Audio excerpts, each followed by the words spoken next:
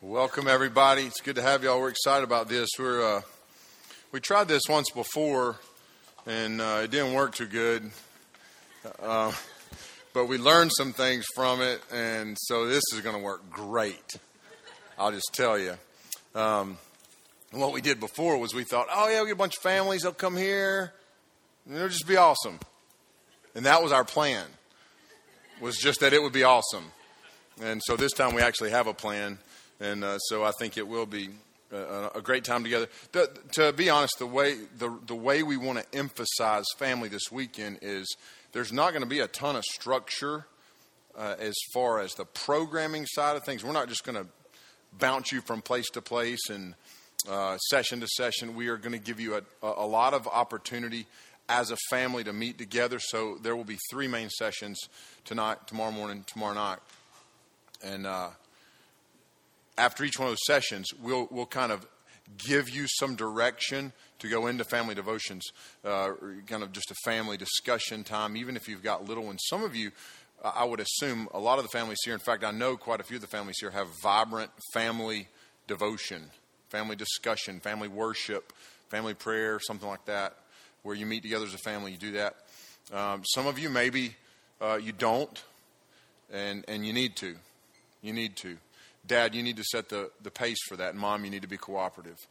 You don't need to poke and prod Dad and say, see, I've been telling you this, but we need to work together to provide and cultivate where our homes are the root and source of worship for our families, not the church. The church should not be the root source of worship for your family. The home should be that. So we're going to give you opportunity for that. We're going to, after each session, we're going to kind of give you an alley-oop. If you're not a sports person, that means we're going to make it easy for you to transition into the worship time as a family. Don't freak out. Family worship, we have tried at times in my home for Dad to lead worship in song. And usually it ends with about the same level of giggling that statement just was received with. And so when we hear family worship, you think, oh, somebody's got to lead off and we got to sing Kumbaya or do something in rounds or hand motions, and we just, and Dad gets really sweaty in the armpits when you think of things like that. That's not what we're talking about, because am I right? In Scripture, worship is the reading of Scripture. It is the quoting of Scripture. It is the meditation and memorization of Scripture. It is the hearing of Scripture. It is the preaching of Scripture. It is the explanation or exposition of Scripture. It is exegesis of Scripture, which is the study of Scripture so that it can be understood for what it was intended to be understood.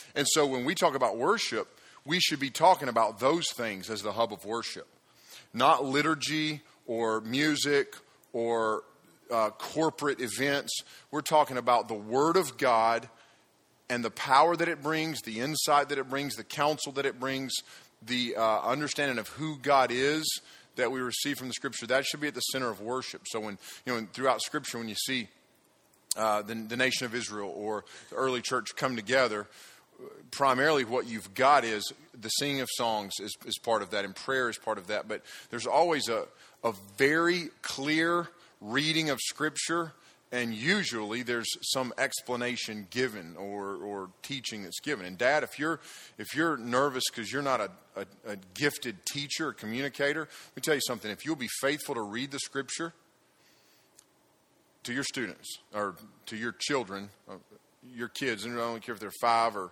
15, if you'll be faithful to read the Scripture, just read it. We're going to read the Bible together as a family. It will be revolutionary to the centrality of the gospel in your home. So you don't have to freak out and have a freak out moment when you think, well, I'm not gifted as a pastor, teacher, or communicator. Just read the Scripture. And I would say, I would encourage you with this. You'd be amazed at how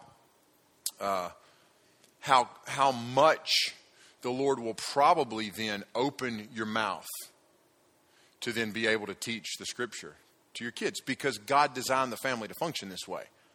And a lot of us are waiting on God to do something that He built into the system that He put together in the first place. Well, I need to learn how to be a teacher, or I'm not a teacher, or I don't know how to teach, or I don't know how to communicate. God wired and built, He hardwired the family that we would do this, that Dad would do this. Remember in Deuteronomy 6, if you think back to Deuteronomy 6, the beginning of the chapter, Moses is speaking to the people of Israel, and he's talking primarily to dads, and he says that basically we need to read the scripture when we're sitting down, when we're rising up, when we're going to bed, when we're eating together, when we're walking in the street, or in our context, driving down the road. That may mean putting your smartphone aside and ignoring Facebook and text and Twitter and Instagram and whatever else consumes your time, email from work.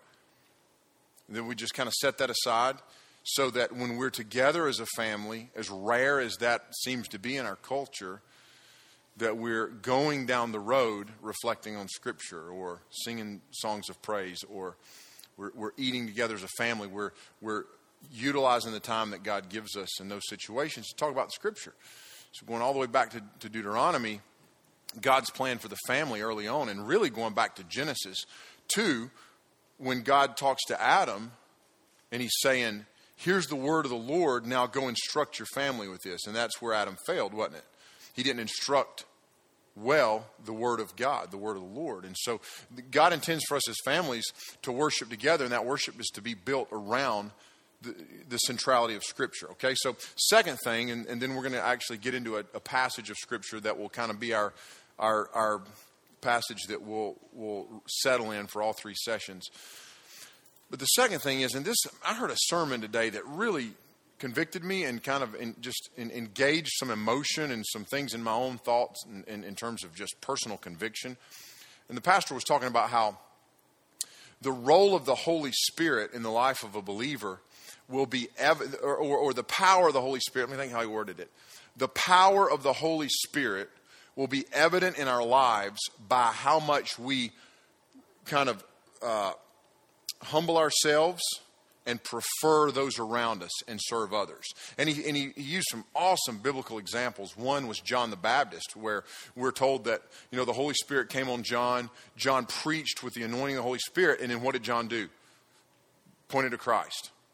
Pointed to Christ. He was here to serve Christ. In fact, compared himself to a slave of Jesus when he talked about the not being worthy to unlatch his sandals. Remember that? Which was really prophetic, not prophetic, but was then the thrust of Paul's teaching in Romans 6 when he talks about us being slaves of Christ. What John was doing was he was saying, I'm a slave to Jesus. I'm a slave to Jesus. And if we're enslaved to Christ and we're enslaved to righteousness, then we'll see our identity as the identity of a slave. And then the lateral relationships, the horizontal relationships that God's given us, specifically in the family, will be relationships where we desire to serve the people around us, but we need to make sure and distinguish. We serve them for the sake of their sanctification. Our wives, our husbands, our children, we serve them, we prefer them, we submit our desires to their needs for their sanctification, which is what? It's their conformity to the image of Christ. So my goal then is for those people in my family, my wife, in my situation, my wife and my children, to serve them in such a way that they see Christ exalted and they want to worship him more because of the way I serve them. So that is the evidence of the Holy Spirit at work in a believer's life, that we're going to serve. We see it throughout the Scripture. The Holy Spirit, when you see kings anointed, when you see prophets have the Holy Spirit come on these prophets, then they become men who would serve and women who would serve. I even think about, I remember Samson when his hair was cut. Remember what had happened was Samson had become very self-serving. Remember that story? This is a great one as a family to sit down and unpack. I think as we work through the weekend and we talk about family worship, one of the things I would encourage a lot of us to do is to just go unpack all of the classic, I hate to use that word, but y'all know what I mean, the classic stories, the lion's den, the ark, the fish. And one of the things that is so evident when you start to unpack those stories is the way that when the Spirit of God would come on somebody. So when he came on Samson at the end of his life, Samson was sacrificial in being willing to die for the deliverance of the people. So what is Samson? He's a typology. He's a picture of Jesus, isn't he? In that scene. But what happened prior to that was that the Holy Spirit departed from Samson Why did the Holy Spirit depart from Samson? Well, because Samson became self-serving. It's real hard to have the anointing of the Holy Spirit on your life, Dad, when you're serving yourself in the home. Mom, it's real hard to have the anointing of the Holy Spirit on your parenting techniques when your parenting techniques serve your convenience or your preferences. So when we're serving those that God's entrusted with us in those closest relationships, then the anointing of the Holy Spirit comes on that, and God blesses it. God will bless that. He'll bless that. And I mean, we can transition that into any other relationships in life. I mean, at work, at church, in the community, that is going to be the case when we serve. The power of the Holy Spirit then is going to engage people that as we serve them. So turn to Ephesians chapter 5. So with those kind of those two ideas or thoughts or points as an introduction to the weekend, the centrality of the Scripture and everything that we do as a family, and then the need that we be submitted to the Holy Spirit so that God has that blessing and that anointing on our families. That's what's going to make a difference. Before we start, and it's important that we understand that before we start to try to unpack Scripture, and because here's the dangers that we'll take this weekend and we'll say, well, I want some how-tos, give me some lists, give me some bullet points. Here's 8 things that'll make you a better daddy. Here's 8 things that'll make you a better husband. Here's 9 things that'll make you a worse mom. And we want give it to me straight. But we need to understand that the Word of God breathes the wisdom of God and the counsel of God. The Holy Spirit then engages our hearts and minds and lives with the breath of God through the Scripture. And so we need those two powers at work in our lives. So we'll turn to Ephesians 5. And this is arguably the most prevalent, prominent, go-to passage of Scripture when we talk about marriage, when we think about marriage, but also when we think about family. So I'm going to just read this passage, look at a couple of thoughts tonight from the passage, and then we'll really unpack it more in detail tomorrow morning. Wives, submit to your own husbands as to the Lord. For the husband is the head of the wife, even as Christ is the head of the church, his body, and is himself its Savior. Now, as the church submits to Christ, so also wives should submit in everything to their husbands. Husbands, love your wives as Christ loved the church and gave himself up for her, that he might sanctify her, having cleansed her by the washing of water with the word. Remember, Christ was led of the Spirit. So again, you're going to see this theme throughout Scripture. When someone is serving, there's always going to be the leading and anointing of the Holy Spirit in that serving. So you think Christ was conceived of the Holy Spirit in the womb of Mary. He increased in wisdom and stature and in favor with God and man. There seems to be an anointing of the Holy Spirit even as he grows, and then he's about the work of the Father in the temple. He is then, we see at the baptism of Christ in Mark 1, in the Gospels when Christ is baptized, we see the favor of the Father represented in the anointing of the Holy Spirit. You remember that? The Holy Spirit descended something like a dove, rested on Christ. So we see the favor of God in the anointing of the Holy Spirit on the ministry of Christ. He is then led by the Spirit into the wilderness where he is tempted by the enemy. You remember that? And then ultimately, Paul tells us in Romans 8 that the resurrection occurs by the power of the Holy Spirit. So the anointing of the Holy Spirit is the power through which Christ lived as a man. This is real encouraging for us as fathers and mothers and husbands and wives and sons and daughters, that we live our lives under the same anointing and same power that Christ did as a human. Because though he was God, he thought it not equality. He thought it not robbery to be equal with God, but he didn't grasp that. He didn't grasp that. So he humbled himself and became a man, and he did what he did as a man in his full humanity by the power of the Holy Spirit. That's what we receive. 26, okay.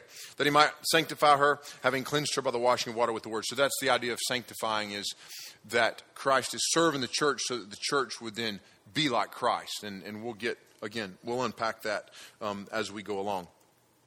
Verse 27, so that he might present the church to himself in splendor, without spot or wrinkle or any such thing, that she might be holy and without blemish. In the same way, husbands should love their wives as their own bodies. He who loves his wife loves himself. For no one ever hated his own flesh, but nourishes and cherishes it, just as Christ does the church, because we are members of his body. Therefore, a man shall leave his father and his mother and hold fast to his wife, and the two shall become one flesh. This mystery is profound, and I'm saying that it refers to Christ and the church. However, let each one of you love his wife as himself, and let the wife see that she respects her husband. Children, obey your parents in the Lord, for this is right. Honor your father and mother. This is the first commandment with promise, that it may go well with you and that you may live long in the land. I have to pause here and say, I have to say this. A lot of you know Steve Coleman, the Big Kahuna. His dad is here. Big D is here. And Big D is 90 years old now and went swimming in the creek today. He always does when he comes here. And he's one of my favorite people on the planet. Me and Big D were working one time, and we were... He was real young then. He was like 81. And we were on top of some scaffolding taking a metal building apart. And I said... And I said, Big D, and he's an 80-year-old man on top of a ladder. Okay, here's what we had built. We had a box truck. You know what a box truck is? So like I don't know, it's probably 12 feet to the top of that box truck. Then we built a rick of scaffolding on top of that box truck out of 2x material. And then we went on top of that and had a step ladder on it. And Big D's on top of that. And he was at least late 70s, I know. And I said, Big D, were you a real obedient kid? And he said, huh?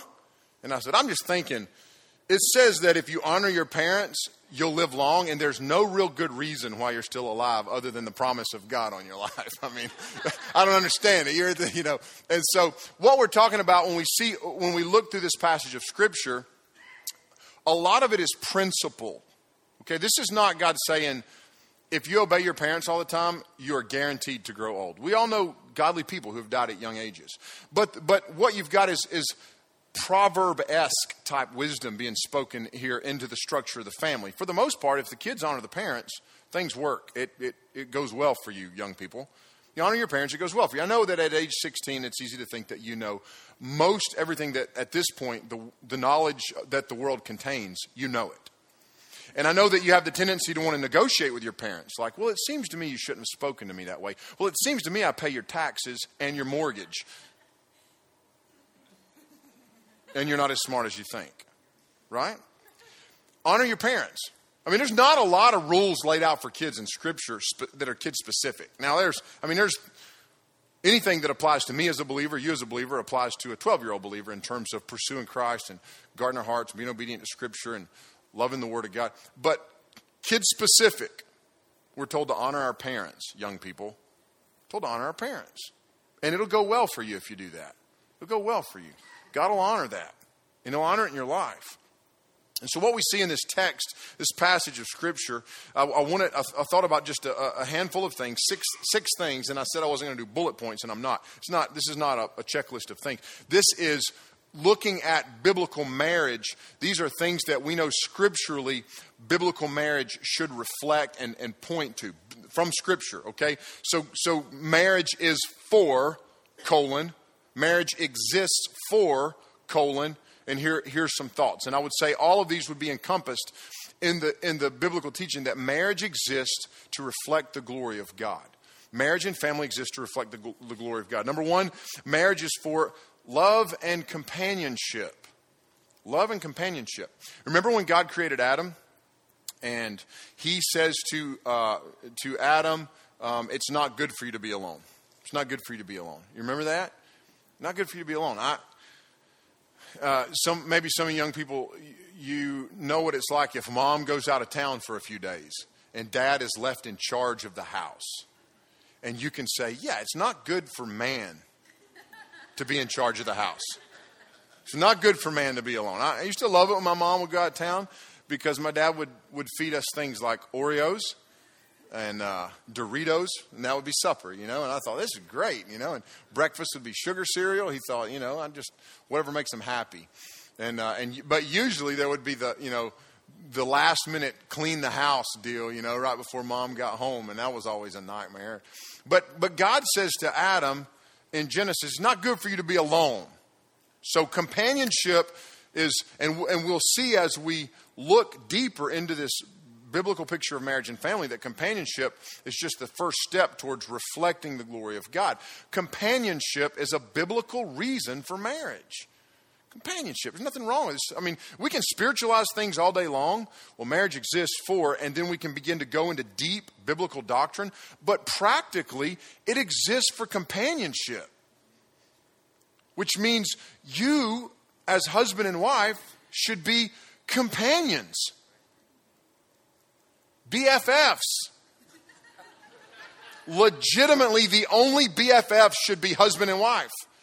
No two teenage girls can claim BFF. God already staked that in marriage. Old people, BFF stands for best friends forever. Okay? Best friends forever. That's a marriage clause. Companionship. I remember when I was in 6th grade, my nanny died. It's the first death I had a great grandfather that died when I was in 2nd or 3rd grade. And, but the first really just shook me death. My nanny died. She was only 55 and she, had cancer and passed away. And I was devastated, which, she was 55 and I was 12. So, I thought she was extremely old. I thought she died of old age. And I found out later, and that's not really how it worked. It was just a tragic thing. And we were so devastated. And as a kid, learning to process death, it's so hard. I remember my granddad remarried 5 months later. So she died Christmas Day. The Christmas night, I think it was after midnight. So it was December 26th. My granddad remarried in May. And we were upset. How can he do this? It's like he's cheating on Nanny, And I remember my dad bringing us all together as a family and sitting us down, and he read from Genesis 2, where God said, it's not good for man to be alone. God hardwired into us a desire for companionship. So there's nothing wrong. In fact, everything is right biblically with desiring that our marriage reflect companionship, and that should spill into our parenting. Our kids should feel like they are not our buddies, but that we love them relationally, not just biologically. So there's a fine line there. I don't want to just extend biological love, which says, well, I will provide food and shelter and clothing and education for you. And they're also not, my kids are not my buddies. They're not my buddies. I have buddies. Spencer, my buddy. I got friends, as grown-ups. Muggs is my buddy. I got my buddies. I got Eric Potter's my buddy. A buddy of mine. I'll say that. I don't use that for my kids. I don't refer to my son as a buddy of mine, a good friend of mine, a companion of mine. So it's not companionship in the sense that they become our peer group. But the way companionship spills over into our kids, listen, the companionship, the love and affection that we have from our kids should be an overflow of the love and affection that we have in the marriage relationship. It should not be a separate entity. Because what happens is, too often in marriage, the marriage relationship is kind of left for the companionship provided by the children. And so then mom and dad each have their relationships with the kids, but they've ceased to be companions. And that companionship should pour over into the relationship that we have with our kids. So companionship is not just one of the reasons God's given us marriage in terms of husband and wife, but it's at the center of family. The center of family. Number 2, marriage exists for raising godly children. The last, right there at the end, verse 4. I may not have read verse 4. I meant to go through 6:4. Fathers, do not provoke your children to anger, but bring them up in the discipline and instruction of the Lord. Exists for raising godly children. One of the things I love about parenting is that it helps me understand the selfless nature of a self-satisfied God, that's a dichotomy. I mean, in the human existence, that's a contradiction. For me to be completely selfless, to be willing to empty myself, but to be completely committed to my own glory. There's a dichotomy there that I can't completely wrap my brain around. And I have to explain this to young people often and try to help them understand this, because they'll say, if God is jealous, I don't get that. It seems like that's selfish.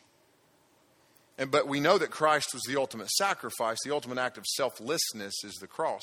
So how do we connect these things? And it's simply, I think the easiest way to explain it to young people, and it's good for us to remember this, is that God is so satisfied within himself, but he's so loving that he creates us to bring us into that glory so that we can experience what God has. But in order for us to experience what God has, he must be jealous for us. He has to be. Can't create us and not be jealous for us. And that's good jealousy. That's the jealousy that says, I'm not okay with my wife having coffee with another man just to be friends and companions. Well, they're just friends. They're coworkers. They're just going to go after work for coffee. Not my wife is not going to. No, we don't. That's not one of our arrangements in the society that we live in called biblical Christianity. It is a guarded relationship. It's a guarded relationship. So when we're talking about how God is jealous, that's the picture of jealousy. He says, I'm going to guard my relationship to you as much to protect you as anything. I mean, first and foremost, for God's glory, but then for our pleasure and protection and sanctification. So healthy jealousy says, well, my wife may want to go have coffee legitimately because there's some work things that need to be discussed. And I'm saying, I want to protect you from the potential of Satan's snares in that situation. It's not just I'm jealous and no, I don't want you looking at it. Yes, I'm jealous for our love, but I'm also jealous in the sense that I want to protect you and guard you from your own sin. That's the way God's jealousy functions in the relationship.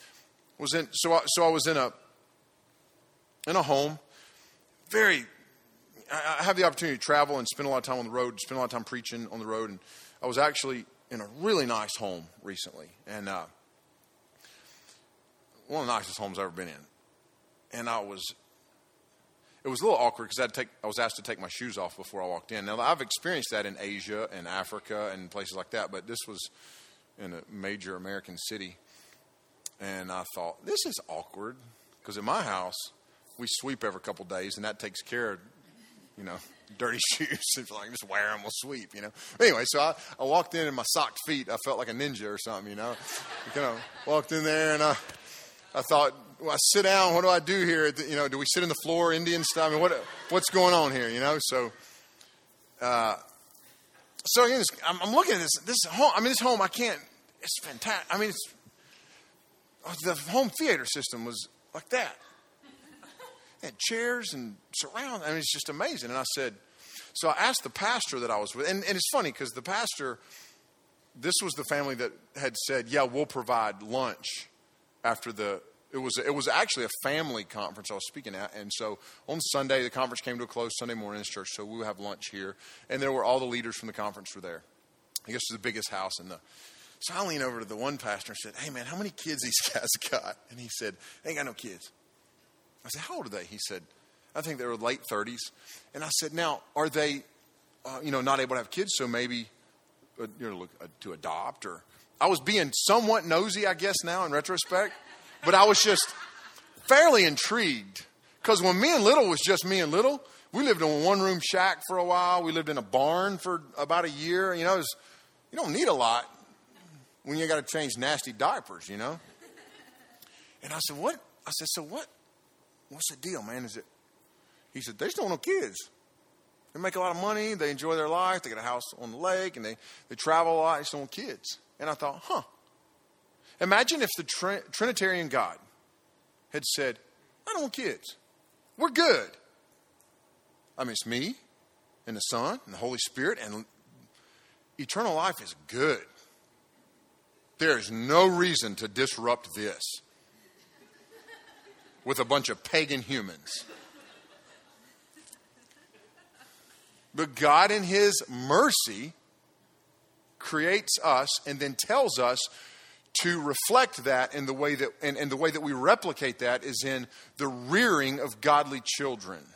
We bring them into the companionship of biblical marriage. We bring our kids into the relationship that God has established. We bring our grandkids into, and it becomes patriarchal generations then that experience the companionship of a man and a woman who are reflecting the Trinitarian existence of God within the relationship God's given them. So then, once in that position, we're to raise godly kids. We raise godly kids. Marriage exists to raise godly kids. I need to share this, and this is going to add. Okay, this is going to add. I've got my timer going here. I know we got little ones down there, but I got to share this real quick. This is not in my notes, but I had a conversation with one of our interns about a situation in his home church that he found out about this week, where there is a same-sex couple, two ladies, that have been in a civil union for 15 years. Okay, now they have raised a child together, and that child is now 10 years old. So you can see there's a legitimate. Now understand, when I say legitimate, biblically, marriage is between a man and a woman. Okay. So, but when I say legitimate, if you're a 10-year-old kid and all you've ever known is this, there's a legitimate family unit in this kid's eyes. That's the confusion of it all. You understand? So here's a situation where they're now in this church, and they want to join the church and be baptized because they both of these ladies say as children they made professions of faith. And they believe their child has now made a profession of faith. And the pastor's going, I got to hit this. How do I deal with this? I said, head on. Head on. You have to deal with this head on. So how do we deal with it? Marriage exists for raising godly children, which means we instruct them in the nurture and instruction and discipline of the Lord, according to Ephesians 6:4. We got to give them the whole counsel of God. Have to give them the whole counsel of God. Okay, that didn't take but a minute and a half. Number 3, marriage is for reflection. He says it is to reflect the relationship between Christ and the church. So marriage gives us a very practical reflection and an ability to reflect on the relationship between Christ and the church. Marriage exists to reflect the relationship between Christ and the church. I would also say with that, an understanding of the relationship between Christ and the church. So marriage exists to amplify the gospel. To amplify the gospel. Number 4, marriage exists for holiness. Holiness. What is holiness? Well, I think in the context of Ephesians 5, we're talking about sanctification, that as we reflect the holiness and nature and character of Jesus Christ, that our marriage should enable us to reflect it more and more. As the older we get together, the longer we're together, the more we should reflect that. So many marriages do something like this as the years go. When the reality is, in our immaturity, we look back, and I know for me and Little, we look back where we were spiritually, our marriage has done this. Because as you grow in your relationship with Christ, I hope that that's what happens. I pray that 10 and 15 and 30 and 40 years from now, we're still doing this, and we're going, gosh, at 20 years, which is about where we are now, 20 years, we were still really out here, I thought we were here, but... And so it's not, it's that the teaching of Romans 11, the depth of the riches and wisdom and knowledge of God, how unsearchable his truths, how inscrutable his ways, who has known the mind of the Lord, who has been his counselor, who has given a gift to God that he might be repaid, for from him and through him and to him are all things. To God be the glory forever and ever, amen. What he's saying is the depth of the wisdom and knowledge of God is such that on day one of a marriage, we're drinking from what feels like the depth of God's grace and wisdom and knowledge. And you find out 50 years later, you're drinking from far deeper depths of the wisdom and knowledge of God. That's what marriage should look like. It's constantly taking us deeper into our understanding of who God is. In that sense, it's for holiness and sanctification. Number 5, marriage is for removing shame and growing faith. So he says, he mentions there in verse 32, this mystery is profound. The mystery is this, I think, that Paul's talking about here.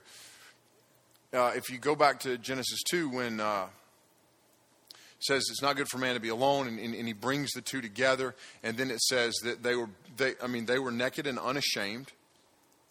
And he says a man should leave his mother and father and hold fast to his wife. So those are the two things he says after that union. Naked, unashamed, leave mother and father, hold fast to the wife. So then after the fall, after the fall, what's the first thing Adam and Eve notice? That they don't have clothes. So shame comes in. And the shame reveals the nakedness. What is the root of the shame is the sin in each individual's heart. So my shame comes from my own sin. But then I project that onto my spouse. So I begin to not trust my spouse because of what's in my own heart. So I project on that person the ugliest side of what's in my own heart, which is the opposite of what we started off with. When under the anointing of the Holy Spirit, I'm going to serve that person for the last point, their sanctification and holiness. But in my sin, I'm going to project on them what I don't trust about myself. What I don't trust about, the things I least like about me, I'm going to find that in my spouse. We'll go mining that out of our spouse to point it out. The things that we don't like are always going to turn into the things that are true in our own lives.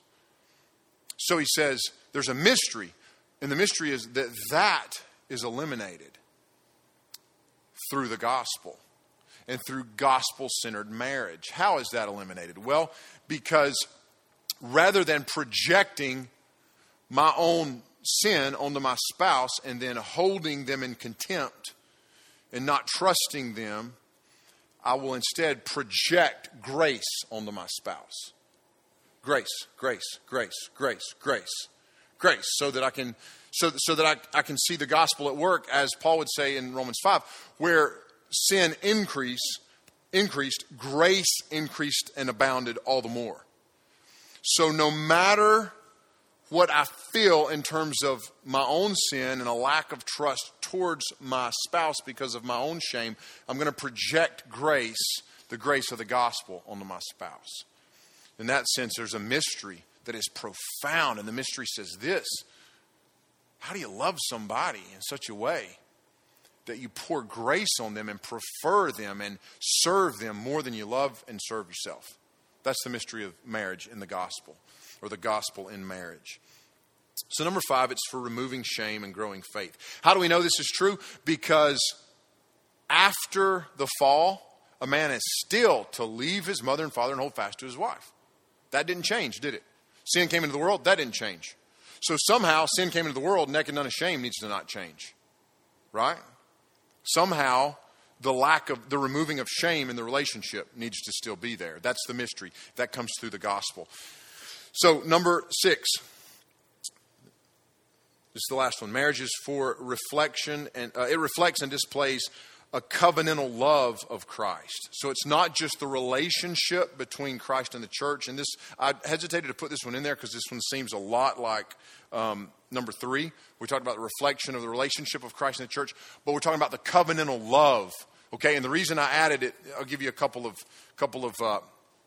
thoughts on that. Marriage is to reflect the covenantal love of Christ. The covenantal love of Christ is that God in your marriage and family, God is the primary agent at work in the covenant between husband and wife. Because all marriage is rooted in God.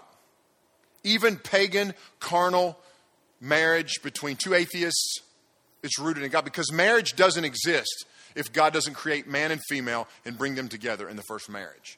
So all marriage rests on and is rooted in God. Okay?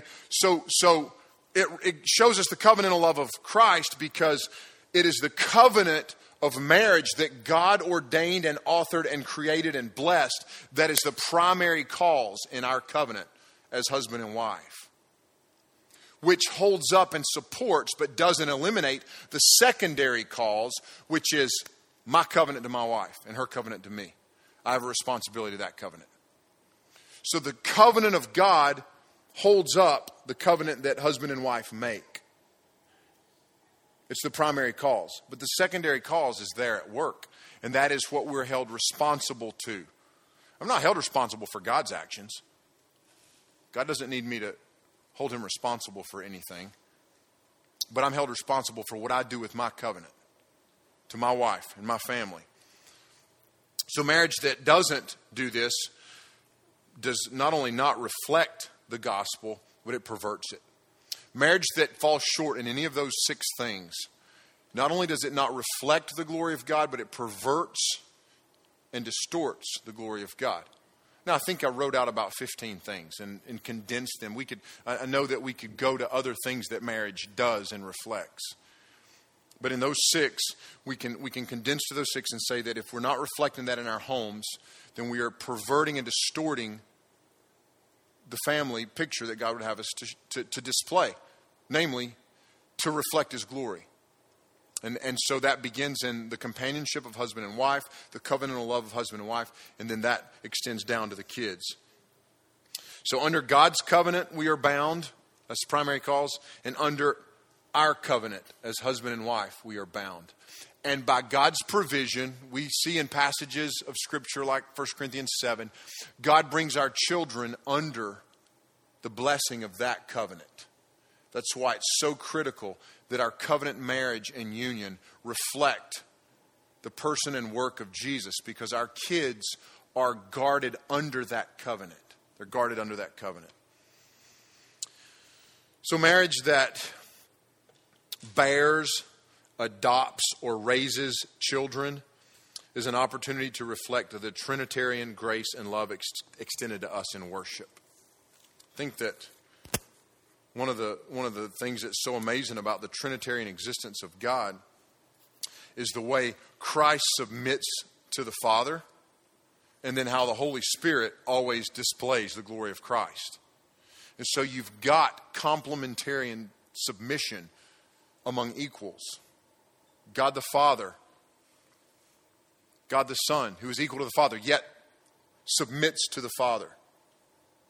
Equal to, but submits to, for the glory of the triune God. So our marriages are to be reflective of God's glory in the way that we submit to and serve one another. Wives submitting to husbands, husbands loving sacrificially, so that we reflect the glory of God. Not our own glory. It's not wives need to submit and husbands need to serve and lead by serving so that we look good and the church looks good and Christianity looks good. No, it's to display the glory of God and to point to the gospel in marriage. So tonight, we believe that one of the most critical elements of a marriage that reflects the glory of God is one of biblical headship. And in that passage, and we're going to really unpack the side of dads and parenting tomorrow morning. But in that passage, husbands and fathers are called to a high level of responsibility and accountability. And so as we go into family devotion and worship time tonight, there's going to be a lot of free time tonight. And you guys are going to be able to just enjoy family tonight. And tomorrow, we have a lot of free time scheduled in. But tonight, we're going to go from here, and we want you to go into, at some point when we break up, a time of family worship together. And I would like to, if I could, steer and direct you to read as a family Exodus chapter 1. Exodus chapter 1. Here's why. Tomorrow night, we're going to be in Exodus chapter 2, looking at the godliness of Moses' earthly biological parents and the investment that they made in his life, and a picture of who Moses was as a child to the picture that he gives us of who Christ is. So what I'd like to do is tonight read Exodus 1. Tomorrow morning, we'll give you some instruction on what tomorrow morning's family time is going to look like. But read Exodus 1, and here comes the alley-oop. If you're not a sports person, here comes the setup. Okay? This is the setup. Talk about, in Exodus 1 tonight, as a family, talk about the weight, the gravity of the fact that there is a king who wants to kill all the little boys. Wants to kill all the little boys. What that does is, especially for younger kids, is it puts them in a situation where, and let me say, when I say especially for younger kids, the passage, Exodus 1 passage, has blown my mind over the last 2 weeks. To see the sovereign power of God to preserve a nation. In fact, to multiply and grow that nation in the midst of persecution. That's where we want to take the conversation tonight. So you've got to draw them in. Dad, draw them in by saying, this man made them become slaves. Then he tried to kill all the little boys. He tried to get the doctors, the midwives, the labor and delivery midwives to kill the baby boys. And then when that didn't work, he tried to get all the people to kill the baby boys. And he tried to get them to throw them in the river. Throw them in the river. How would that make you feel? And bring the weight of desperation from that story into the story. And then give them the but God. Because 3 times in the passage, and you look for it, Dad, 3 times in the passage, it says that God multiplied the people. He multiplied the people. Multiplied them numerically, multiplied them in strength, because God was bringing about his sovereign plan. Okay, so let's set that up. So tonight as a family, let's discuss that. Let's talk about that, because that's where we're going tomorrow. Okay? Excited to have you guys. Tomorrow is going to be an awesome time of activity together. Okay, so tonight we're going to go into a time of devotion and family worship. Tomorrow morning we'll go into time of devotion and family worship. But tonight afterwards, it's just free time. The prayer chapel will be open. As a family, you may want to go up there, the SWO Underground. It's an amazing experience as a family to go in there together, spend time together. It's an amazing experience, okay? And if you're not familiar with what that is, ask one of the staff and they'll give you kind of some details on what that entails. And then afterwards, after family devotions tonight, just free time. We'll have a fire going, Snack Shack will be open. And we want you to do something that American families have gotten horrible at doing. Just hang out. Just chill. I love being home. I'm gone a lot, and I love being home. And I'm some of you are where I am. I'm at a place where my kids are coming in their teen years, and so we're able to chill and hang out and have fairly good conversation. That's like, you know, where you can go to some depth, not just around the study and talk of Scripture, but just life. You know, just do life and share life and talk. And so tomorrow, we're going to try to create opportunity for shared experiences.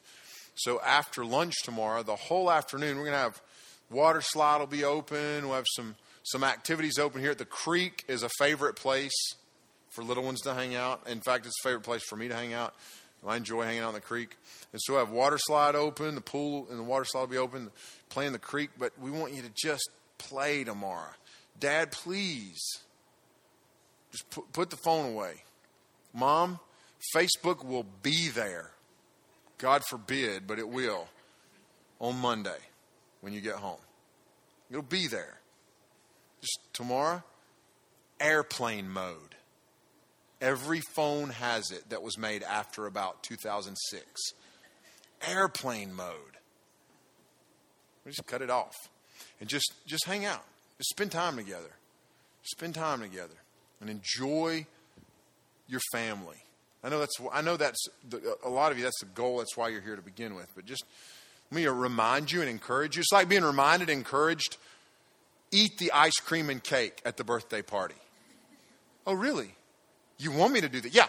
Play, enjoy shared experiences tomorrow. Hang out together and enjoy it. Do it tonight. We want you to. So we're gonna have teaching sessions. If you want, some of you want to bring your little kids in here. That's totally cool. You know, we've got opportunity for them to be under solid teaching, but we invite them in here if you want them to be in here. That's cool. That's your prerogative. They will be what they're being taught down there in those sessions tomorrow morning, tomorrow evening will mirror what we're being, where we're going here. So for family discussion, that'll be helpful. Okay, so I will close us in prayer, and then find your kids, go get them if they're down there, and y'all just spend some time together this evening. And family devotions. Listen, Dad, if you're not confident with this, read Exodus 1. There are going to be 3 places where it says they multiplied and grew. Just pause right there and say, man, God grew this nation of people. Wow. God grew the nation of people. And get through the chapter, read it together, pray as a family. If you want to discuss it, that'd be awesome. But family devotions and then family enjoyment, okay?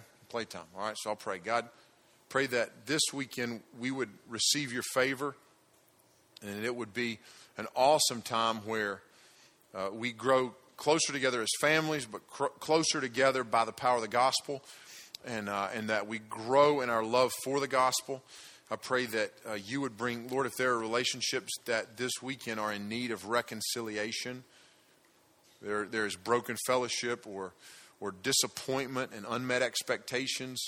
God, I pray that we would all press into Christ to find our identity in you. Our love for one another would be rooted in our love for you, which is rooted in your love for us, because we love you because you first loved us. And we love our husbands and wives and kids because you first loved us. And if we love them first and everything's upside down, it looks like Eden at the fall. I pray that we would guard against that inversion. And we would love you and have no other gods before you, including our spouses and kids and jobs and families. Pray your blessing on this evening in Jesus' name. Amen.